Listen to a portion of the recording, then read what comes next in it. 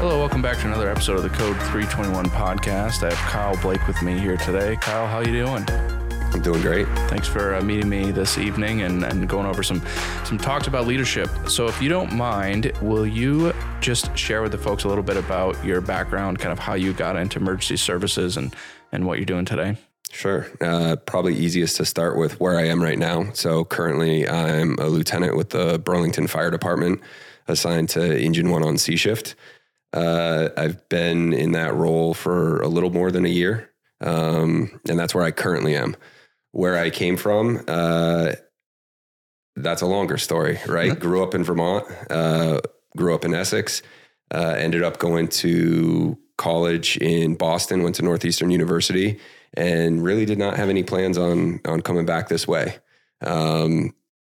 For some of the people that know me, I was more interested in potentially pursuing a career in legal, becoming a lawyer. And due to health situations with my dad, my now wife and I, we moved back here, and I sort of stumbled, tripped, and fell into emergency services. So first job I got back when we moved back to Vermont was I ended up dispatching for the state police. Was looking around the area for a job. It seemed interesting. So I ended up dispatching for just shy of 5 years for the state police out of their Williston barracks. It was a very interesting job, very eye-opening, but also frustrating at the same time because you get the call, you hear the problem, you dispatch the resources, and then you don't know what happens. Yeah. And I hated that. Yeah. I hated that.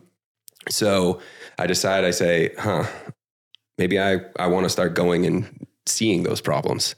So my grandparents, actually, my mom's parents, were some of the original members of Essex Rescue, one of the local ambulance services in the area. And I was like, I'll give that a try. So I started my emergency services career as a volunteer with Essex Rescue, which was great. It was interesting. Got my EMT and worked my, one shift a week there, and it was fun. But then when we went to some of the cooler calls, like a car accident or a fire, yeah, it just sat there. Yeah. And then you saw the guys in the big red truck show up and go do fun stuff. Oh yeah. Take the car apart, put the fire out, and I go, that seems pretty cool. I want to give that a try. So I went and signed up and joined Essex Junction Fire Department. Got my Fire 1 and 2. They were a great organization. I think I had only been there for about 6 months or so. And they put me into a Fire 1 and 2 course run by the Vermont Fire Academy out of the Williston Fire Department.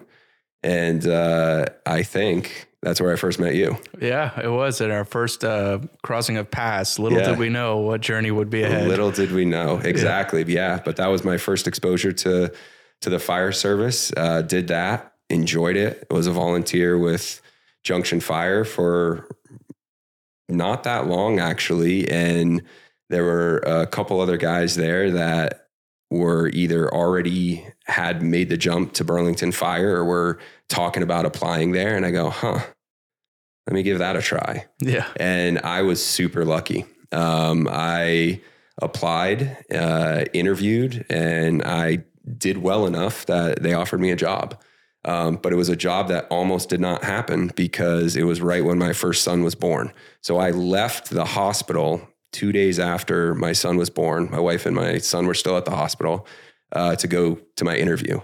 So I sort of credit that with how my interview went, because you couldn't shake me at that point, because I just wanted to give you the answers so I could go back to my wife and kid. Yeah. So I wasn't sweating it. I wasn't nervous at all. I walked in, shook hands, gave answers. Cool. We done? Sounds good. Thank you very much. And honestly, I didn't think I'd get it. Yeah. And I got a call later on from, at the time, the admin chief, Pete Brown, and he offered me a job, and I turned him down.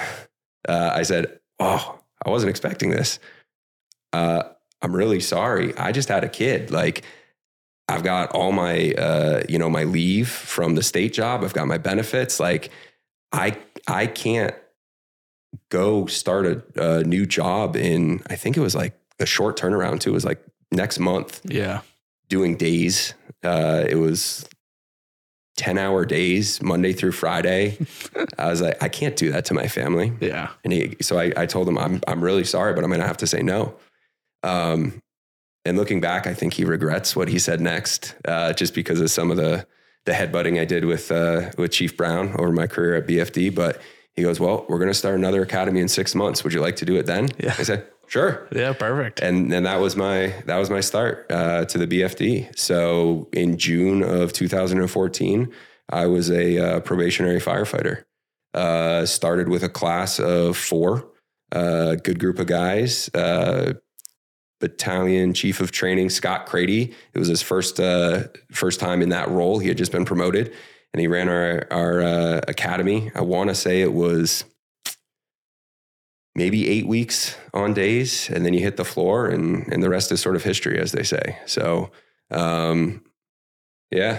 Yeah, it's a long, convoluted path that we weave here. And now I've been there for 9.5 years. Yeah. So yeah, and I don't think I'd change a thing. Like, I feel very fortunate with where I ended up, the shift I was put on, the crews I was put with. I credit those people with why I'm still here. Yeah. It was interesting. I was not your probably traditional applicant for the fire service. I had never thought about being a firefighter as a kid. Yeah. It was just something that I never really thought about. I wanted to argue with people. Yeah. Right. Shocking. I would have never guessed. Right. I don't care what the argument is about, and I don't care what side of the argument you put me on. I want to argue with you about it. I want to debate with you about it and stuff. And so it just never crossed my mind to do this job. But the more that I learned about it, saw what you got to do, that you had the opportunity to go into situations where things that were truly horrible or unfortunate had happened to people who didn't ask for it, didn't deserve it, and you had the chance to make things better for them. I'm like, that's pretty cool. And then on top of that, you get to hang around with a great group of guys at the firehouse and laugh, tell jokes, train, learn. And it's like, it's not a desk job, and it's great. And I enjoy it. Another funny experience I had sort of in my career development at BFD was my first sort of exposure to our now Chief of Training and Safety, Battalion Chief Troy Ruggles, was in my fire instructor class. And I don't think he was the lead, but he had came in, he was teaching a segment on it. And I think I gave a presentation, and we were at a break, and he comes over to me. He goes, "Is this what you always wanted to do?" And I go, "No." And he goes, "You're not what I'm used to." And I didn't know if I should take it as a compliment or an insult or what, but he did right by me. Like he passed me, and I worked with him closely now. And he's one of the guys that I look up to, and I really value that experience. But it was just a gentle little reminder to me that, like, I'm not sort of what you typically see coming through the door. Yeah. And it's been good. It's also been bad. Yeah. I think you've known me, and you've known my experience at BFD, and it's been rocky at times. Like, I'm not afraid to ask the questions. I'm not afraid to challenge up, sometimes inappropriately. But I've learned, and I've had a lot of great, and I think this is that segue into sort of that leadership piece of it. I've had a lot of great, both, official leaders of me sort of in my chain, and the unofficial leaders of me that have taken the time to invest their time in me and given me opportunities or helped me see what I couldn't see at the time to help me move forward and get that promotion, right? Be prepared to test for lieutenant, do well on the test, rank where I did on the list, get an amazing spot with an amazing crew right now. Like, I owe it a lot to the members of the BFD that I came up under. So leadership, I think, is something that can make or break your career in the fire service, because it can be the best job in the world when things are going great. It can also be a horrible job when it's just nonstop BS calls that give you nothing in return for what you're putting into them, and you're run down and you're tired. And if you have a crappy leader, why stay? It's tough, right? It's tough, man. Right. But if you have someone that motivates you or you want to work for, you can easily sort of set that stuff aside and be like, no, I'm not, this isn't what's going to break me. Right. Yeah. So yeah, I think that was a very, very long answer to where I came from and where I am now. But I think it's a really good look into how your brain works. It's something I've always enjoyed about working with you. Yeah. Is when I came in, you were a few years in the department, and I kind of look at it as almost like high school. Like when you come in, you're like a freshman, you're new to the school, you don't really know anybody. And so that people who are off probation, but not quite senior firefighters yet, are like the juniors and seniors. Like they're the kids with the cars and hanging out, and they know kind of how things work. They know, how to take care of all the younger people. And so, your crew and that group of them, Jason Surest, you, Fitzy, all those guys. When I came in, I was always looking up to you. And so watching you grow over the years, especially when you became union president, that was I can see why you want to be a lawyer. Just the amount of thought. I've never met anyone in my life that can have one earbud in and listen to a 3-hour city council meeting while doing a perfectly written EMS chart. Your brain is like a freak show. It's amazing. At times. Other times it's scary too, right? It is. It's a power beyond measure. So I think that's really cool. And I think the common denominator we have is our interactions with Chief Troy Ruggles. He is one of the best leaders I've ever had the privilege to work for. Yep. And what I really appreciated about him is I'm very similar to you and how my brain works and what I need to feel stimulated and to feel appreciated and valuable.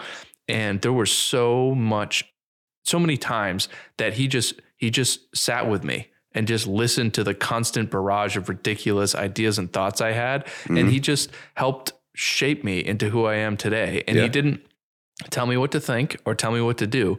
He just provided me with perspective and these small little adjustments where I would come back into his office 3 days later and be like, oh my goodness, Chief, I figured it out. And he'd be like, yeah, I figured that out 20 years ago, but you got to do it on your own. And that was such a different approach than I had ever dealt with before. Yeah. And I can tell you, every leader I really struggled with were leaders who were like, shut up, sit down, you're junior, don't open your mouth, don't think, do what I tell you. I'll let you know if you need to know something. And I just don't do well in that environment. And I felt like Chief Ruggles never did that to me, ever. Right. Yeah. Chief Ruggles is definitely someone that I've valued my time that I've spent with him, right? Running the Recruit Academies with you. And then after you left, just me and Chief Ruggles, right? And he's the type of person that lets you be you, right? He listens to you. He'll help guide you a little bit, but he also gives you some latitude to learn and grow on your own. And I think that's important, that sort of experimenting, especially in your own leadership style, is important. Because if the only thing you do is try to copy the leaders or one particular leader, right? Or you read one book on it and you're like, I'm going to do it this way. Yeah. Well, guess what? That worked great for that individual in those circumstances. That doesn't mean it's going to work great for me, right? There are some great leaders in BFD, but when I try to emulate sort of their style or think about how could I apply that, I just go, no, I can't do it. It works great for them because of their personality, because of their history, their background. It works great for them. But for, young developing leaders, in a career where you fall under this chain of command, but also due to circumstances, you're operating with autonomy at times, like out in the field, having to make your own decisions.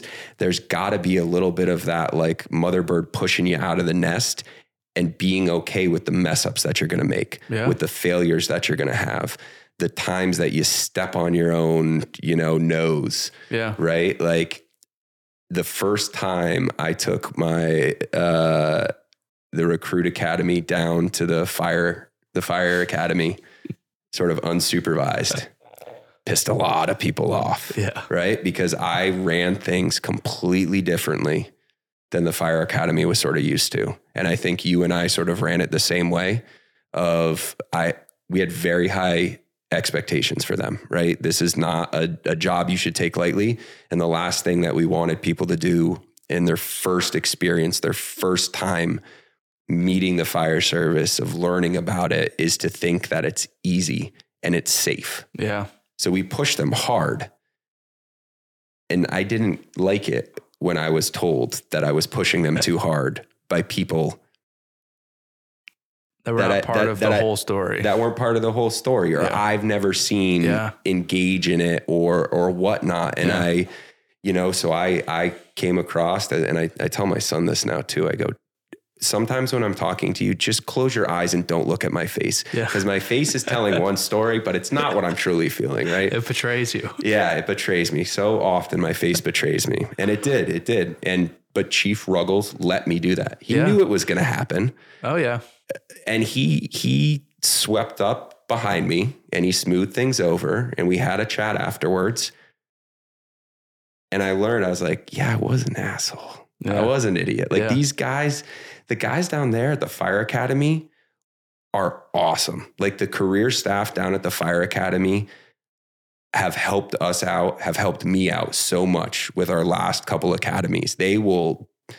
You go down there and it's like, hey, we'd really like to use that prop. When do you want it? We'll have it out for you. Right. Yeah. They're amazing. Oh yeah, for sure. And I discredited so much just because they weren't out there running PT with us in the morning. Yeah. Right. And it was like, who cares? Yeah. Right. They're a great group of guys that have done so much to move the fire service forward and ensure that future generations are prepared and trained. I need to embrace that. And like, that was something that Chief Ruggles sort of let me experience on my own and like make myself look like an idiot and then learn how to rebuild those relationships. Yeah. I read something online that just, you made me think of about when we were doing the Recruit Academy. I really struggled sometimes when we had recruits that were very different from you and I. I had a hard time trying to figure out how to work with them and how to connect with them. Yeah. And I saw this thing online, and maybe my iPhone was listening to me, but it said, you wouldn't use an axe to cut your hair and you wouldn't use a razor to cut a tree. Everyone has a different skill set. I disagree with some of the people we've met in the Recruit Academy. Correct. They might try to do that, but yes, I get the point. Yeah, no, like, and like you said, those fire academy instructors, I mean, their job isn't really to run 9 miles. No. That's not what they're designed to do. That's not what they're expected to do. Right. Therefore, they shouldn't be judged on that metric. Right. And I think, what we talked about with not seeing the full story, there's this kind of analogy that people always talk about with, any type of training. Mm-hmm. If you imagine you're in a plane, it doesn't really feel like anything when you're on the ground. Right. And it doesn't really feel like anything when you're at 35,000 feet. But on takeoff and landing, it feels aggressive. It's very uncomfortable when you get pulled back in your seat and you're climbing and your ears are popping. The change in altitude, the change in situation sometimes is when you feel the biggest difference. Mm-hmm. So for the recruits that we bring to the fire academy, it's not the first time that they're running laps or doing push-ups. They've been doing this for months and months and months. Yeah. But if it's the first time that these other folks have integrated with a system like that and they've seen, maybe they're not used to people doing push-ups in between sessions. Yeah. We're used to it. We've been doing it for weeks and weeks and weeks. So they're already at that cruising altitude. They don't have it. It's normal to them. Right. But it's very new to the other staff. Yeah. And I think what you and I have talked about and what you probably came to the conclusion on is that sometimes warming up the surroundings a little bit to what you're going to do is just as important as actually doing what you're doing. Yeah. Yeah. 100%. And I couldn't have said it any better. And that's a great analogy for it because we would do a training burn and our crew would come out and I would get tired of sitting there waiting while other crews were going in. So we'd start doing PT with them. And Chief Ruggles had to, I think, sort of fight back some of the fire academy staff being like, what is Blake doing? Yeah. Those kids are going to die. Yeah. And Ruggles just had to look at him and be like, just trust me. Like, not our kids. This is not the first time they've done that. No. Right. Like, and so but he let me experience that little bit of mild embarrassment to look back and be like, why did I have to be that way? Right. And that was important. And, it's not the first time, and it probably won't be the last time. Let's face it. I'm becoming more self-aware, and that's important. But it's people like Chief Ruggles that are so crucial in I think the fire service, because we don't have the calls that are going to train people to be leaders anymore. We don't have the volume of the high stress critical calls that shaped former generations of the fire service. And now, so it has to be, it's about just leading people and engaging in people. And there are people that have probably been in the fire department now that you and I brought in a Recruit Academy that have never seen me actually in a structure fire, barring a training. Barring a training, right? So they have no idea. They have an assumption, but they have no idea how I'm actually going to perform in that structure fire.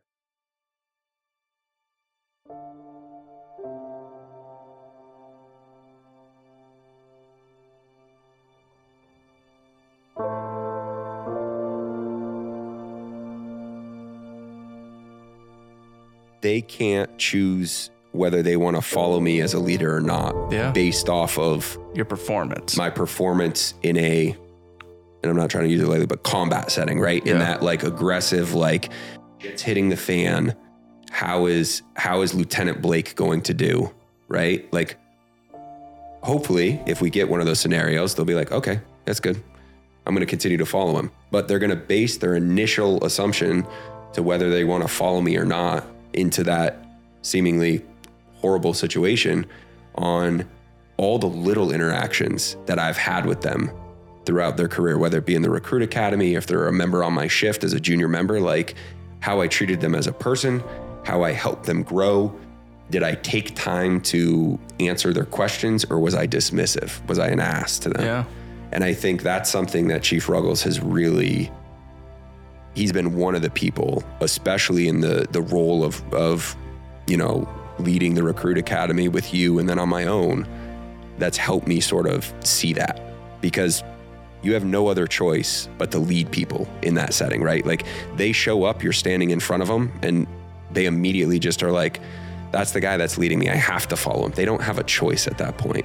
And so learning how to do that and to motivate them has been a rewarding experience as well. And learning my own sort of leadership style afterwards. Right. I think, we've talked about it as well. And there was a whole shift with what the department was even hiring for. Right. Yeah. And that's another interesting thing, is being someone who came in when I did, when it was still, it wasn't the old guard, but there were still components of the old guard there, of an expectation that you knew how to change the chain on a chainsaw. You knew how a carburetor worked. The tool chest test, like, give me, I still got those. Give me this, give me that, right? Yeah. Those types of things. To having a recruit, when we were teaching them how to don and doff their fire gear, look at, me deadpan and go, when I go to put those fire pants on, do I take my duty pants off first? And it's just like, that's a great question. I never thought to address that. I never thought to, like, why? Yeah, no, good question. Thank you. No, you keep those on. Right. And it's like, how do you adapt to the new sort of member of the fire service as well? And that's been an interesting experience for me as well. And once again, I think this speaks to you can't just try to mimic that one person who was a great leader for you, because you're a unique individual, and what resonated with you, what made you successful, doesn't mean that's going to work for the people beneath you. And so that was where I needed some come to Jesus talks in a closed bunk room with my senior guy, just being like, are you an idiot? Do you realize what you said? And I'll be like, oh yeah, damn it. there are certain people I can think of that have gone through the Recruit Academy with us that I go like, I could never have that, like, sort of like, grab them by the collar and shake them and be like, straighten up. Right. Ruggles used to always tell us about layers. Like, yep. And one of the things, my favorite part of my whole BFD career was working in the training division with you and Ruggles. Yep. And I think part of that was because we all had our areas of strengths and we had our areas of weaknesses. Yep. And so like, if we needed, for whatever reason, needed to smoke the recruits and we needed to run an exorbitant amount of miles with some ridiculous, object that we're carrying and they need to move a fire hydrant 7 city blocks or whatever. Like that was your realm. Yeah. If we had a recruit that lost all their confidence and can barely tie their shoes and can't even look you in the eyeballs, like that's my realm. Yeah. I know how to build up that psychology. I know how to take care of them. Yeah. If someone can't test well on an exam or they have anxiety, like I can work with that. If they need to, learn about team dynamics, that's a strength that we both have, right? Yeah. If somebody needs to go to dad, we have Chief Ruggles, right? Like, so, and I love that we had those different like strength areas and recognizing that I don't need to be Chief Ruggles because Chief Ruggles is Chief Ruggles. Right. Sometimes all I need to do is recognize that that's what that person would benefit from and make the connection. 100%. And that's sometimes the hard part is like, swallowing your pride a little bit and recognizing that you may not be able to be the best person at everything. Yeah. And sometimes being a leader is just locating the right resource, not trying to become the right resource. 100%. Yeah. And I think that was it when we were doing it together. That was what was nice about it. Right. Because I would do crazy stuff. I would wake up and I'd be like, that was a horrible shift. What are we going to do for PT? What if we swam in the frozen lake? What if? Yeah. If that's a whole nother story. I've never seen Chief Ruggles so worried when we did that swim. Yeah. But once again, he let me do it. He sat on his hands and he breathed through it. He woosah'd his way to the other side. I know Chief Ruggles has seen a lot of stuff in his career, and I might be tooting my own horn, but I don't think I've ever seen him as nervous as he was when, what was that group of 6 and me entered Lake Champlain at North Beach and then didn't come back out until we got over to Oak Ledge. Yeah. Like, just hearing him with the constant updates with the guys in the boats and him radioing them or calling them, be like, how are they? Are they okay? Yeah.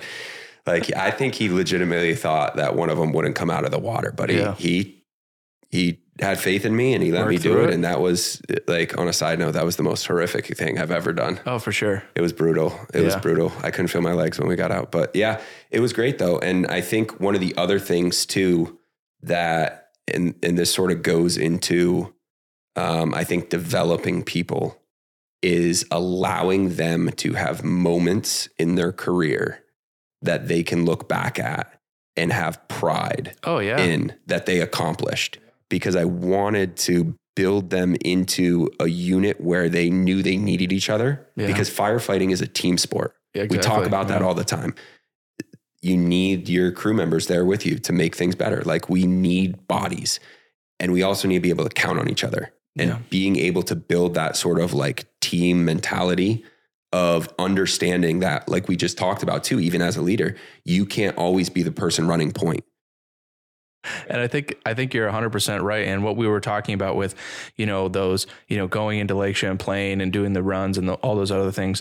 One of the things I think, people that we interacted with didn't understand is the depth at which those things went. It wasn't that you dreamt up, doing these physical activities to punish people or demonstrate dominance. Every single thing we had recruits do was well thought out and designed to elicit a particular response. So like, say you put them in the entrapinator, right? Yeah. The goal there is, even if you are so entrapped that you can't make it through the entrapinator, we need you to be able to get to a place where you recognize that you cannot self-rescue and call for help. Yep. And because we know that the statistics clearly show that firefighters die when they get entrapped because they do not call for help. So when the recruits are like, that's an unwinnable scenario, that's stupid, sometimes the lesson is knowing that you are beat and calling for help so you can win. Right. And that's the lesson. And so every time we do these exercises or put people in an uncomfortable position, it's because we need to know, if you're claustrophobic, we need to know that you recognize, I'm claustrophobic. Okay, I'm feeling claustrophobic. I'm going to do my box breathing. I'm going to think about it, or at a minimum, call for help or get your partner aware of what's going on to assist you, because suffering in silence and crawling into a closet 3 times in the middle of a live burn when I pull you out tells me that you're not aware of what's happening to your body. Exactly. And so our job as Recruit Academy instructors isn't just to teach you how to tie a knot. It's how to understand what's happening in your head and make sure that you never get caught in a situation where your sympathetic nervous system basically shuts out all of the stimulus to the point that you die because you can't think. Right. And like you talked about, what is an unwinnable situation? An unwinnable situation for us is you're dead. Yeah. Right. You're dead. And so what can we instill in you to hedge the bet, right? To take away, luck. It wasn't that you got lucky. You had the skills to not die. Right. And so with that entanglement prop or some of the stuff that I had them do in the Draeger trailer, it would purposely lock them up. And it's that recognition of, I need help. I've called for help. That doesn't mean they show up like that. Like, they're not a genie. You don't all of a sudden press your Mayday button and 3 RIT guys show up with like extra air, a K-12 and like a sledgehammer. They're like, let's go, kid. Yeah. Like, how long did it take you to get in there? Yeah. How long is it going to take them to get in there? And so it's then down regulating. Yeah. It's instilling that down regulation of being able to be like, okay, I'm going to be here for a little bit. What can I do? So that way I'm still here when Rick comes. Right. And I think that was another great piece of what we did is helping them with that. It's pushing people in unorthodox ways. And I think that's one of the biggest changes that we brought around, was that we moved away from just pure fire and pure EMS. And that's the thing, dude, is like, it needs to start in your mind and your spirit and then work its way out to your skills. And everything else was always based on skill performance. Yeah. But if you couldn't get someone to manage their own stress and manage their mind, the stress you get from being entangled in an entrapinator or in a real fire is the same stress you might get at City Hall Park at 3 a.m. when you have 17 people screaming in your face. Right. And so our job is not only to make sure you know how to take a blood pressure, but how can you control your breathing and control your mind and work through that process. And everything from swimming in cold water to carrying hard suction to being entrapped to having difficult testing to being asked questions, all those stress inoculation pieces in the Recruit Academy teach the individual how to manage themselves under that pressure. Yeah. And therefore your skills are better. Yep. Like, that's the fundamental core of the entire academy.